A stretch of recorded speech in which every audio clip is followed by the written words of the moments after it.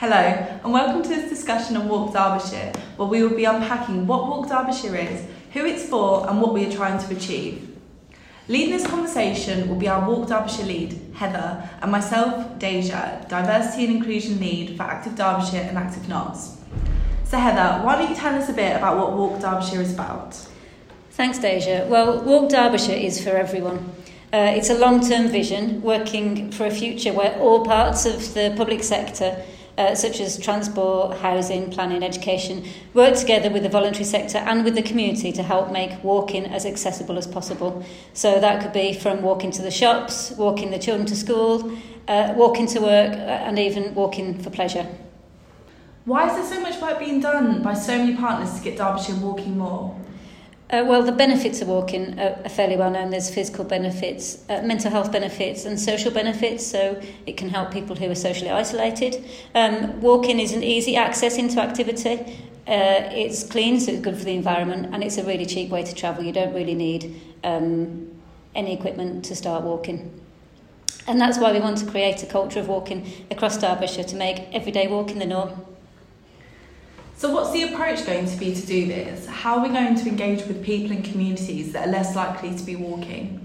Well, yeah, there will be a focus on areas where there are higher levels of inactivity and where communities experience more inequalities than others.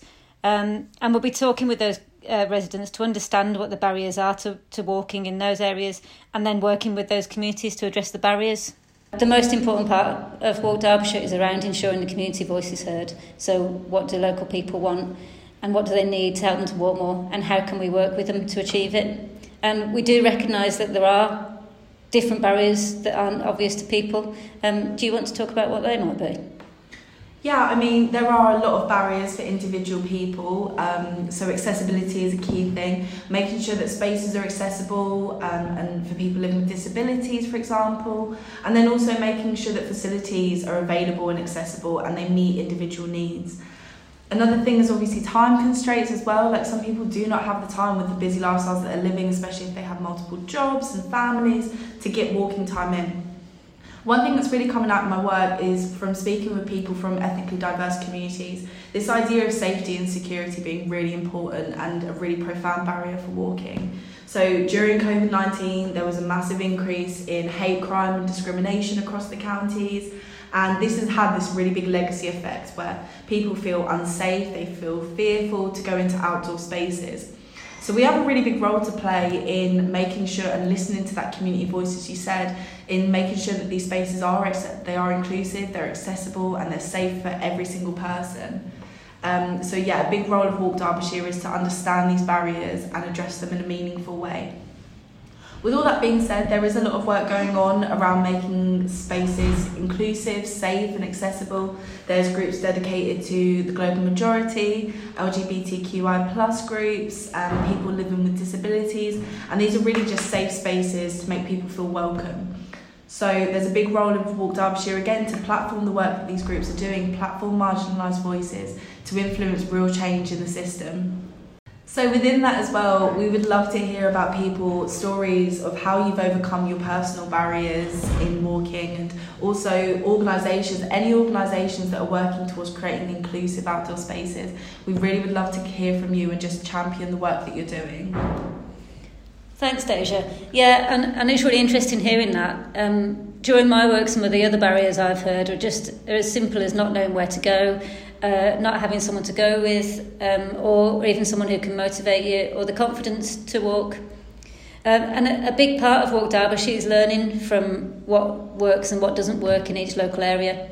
So we will be investing across the county to enable us to evaluate and share learning around how we do support residents to walk more on an everyday basis. And there is an opportunity for stakeholders in each of those areas to come together with residents to agree on the best ways to invest within communities to increase levels of walking. As part of that, we'll be working with insight partners, so they'll be looking at walking specific data, and that will be to ensure we're driven by our current knowledge and gaps in our knowledge on what walking levels look like across Derbyshire. And also working with evaluation partners to help us to capture and share learning on successes and things that could have gone better, and that will help us to continually review and improve our approach. So it's really clear, Walk Derbyshire, the vision is about that everyday walking to your local supermarket, walking around your local parks. But is anything being done around organised walks? Yeah, so alongside this work and supporting this work, we've also got a great team of walk coordinators in each district and borough, and they help to organise and lead walks in their area. And so those walks are a range of walks to suit everyone, really. So from people who haven't walked much before, who are looking to be more active, or are coming back to walking after an injury or illness, and all the way up to more challenging walks for those who already enjoy walking in their local area.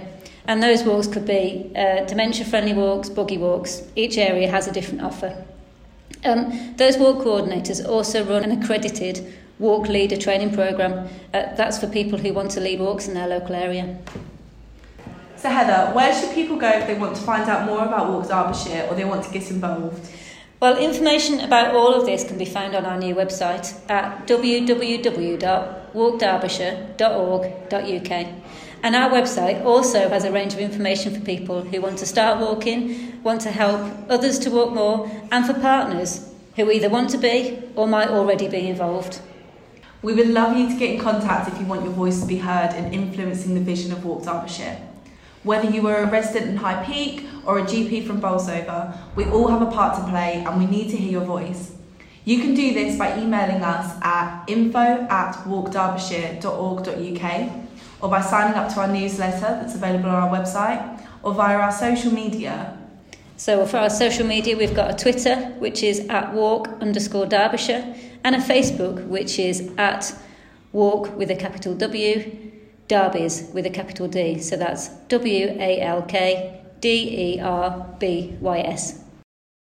Thank you all for listening. I hope that's given you a bit more insight around what Walk Derbyshire is trying to achieve, and we are really excited to see how this develops, and hopefully we will be taking you on our journey.